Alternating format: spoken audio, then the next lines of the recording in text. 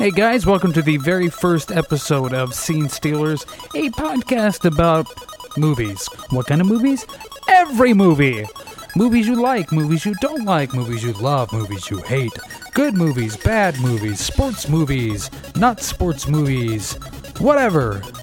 I'm your host, Nick Palmer, and on today's episode we are going to be talking about movies that we love to hate, or hate that we love. Which or the other, doesn't really matter, because today it is about bad movies we love. Welcome to Scene Stealers. So, as I said before, today we are going to be talking about movies that are bad, but we love them. And there's a few movies that I would like to point out that maybe you think aren't worth your time, could be horrible, might be a train wreck, and why you should love them.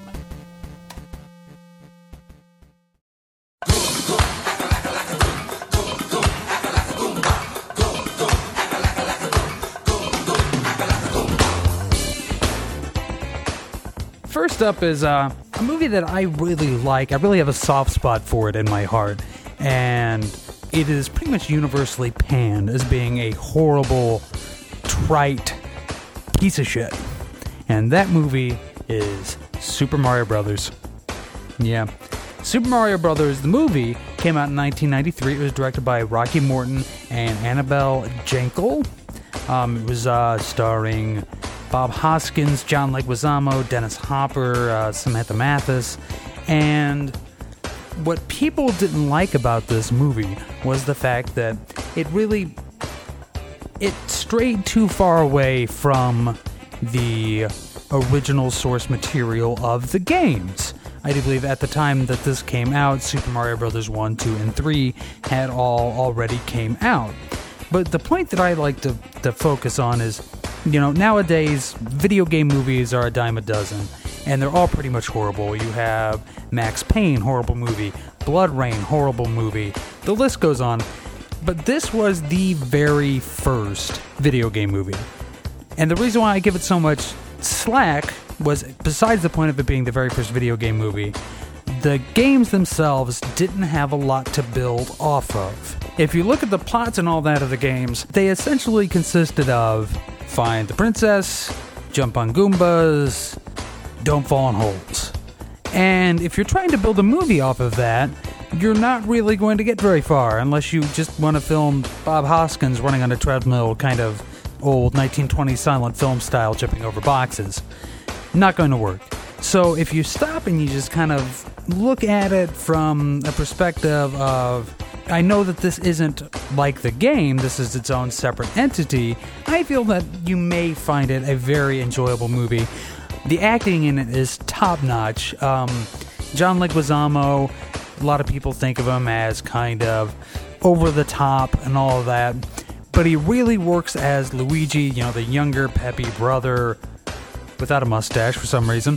Bob Hoskins plays this really nice, gruff Italian man, kind of what you would expect Super Mario to be. And the top of the cake, Dennis Hopper as Koopa.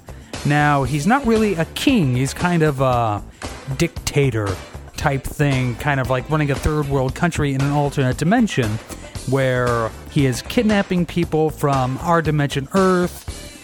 They don't really explain why, but you can look past that and you can enjoy it. And I just think that if anybody just were to sit down and rewatch this movie now, with a grain of salt, you'd really be able to enjoy it. Plus, it has a really good soundtrack. It'll shake you the way he takes off like a shot. You need a bit of shock treatment. Get you jumping like a real live wire. Need a bit of shock treatment. Now, the second and final film that I want to talk about tonight is Shock Treatment. Now, for those of you who don't know, it was directed by Jim Sharman, written by Richard O'Brien. Now, if that name sounds familiar, we'll get back to that in a second. It was starring Jessica Harper, Cliff DeYoung, Richard O'Brien, the guy who wrote it. He also plays in it, Patricia Quinn, and Little Neil.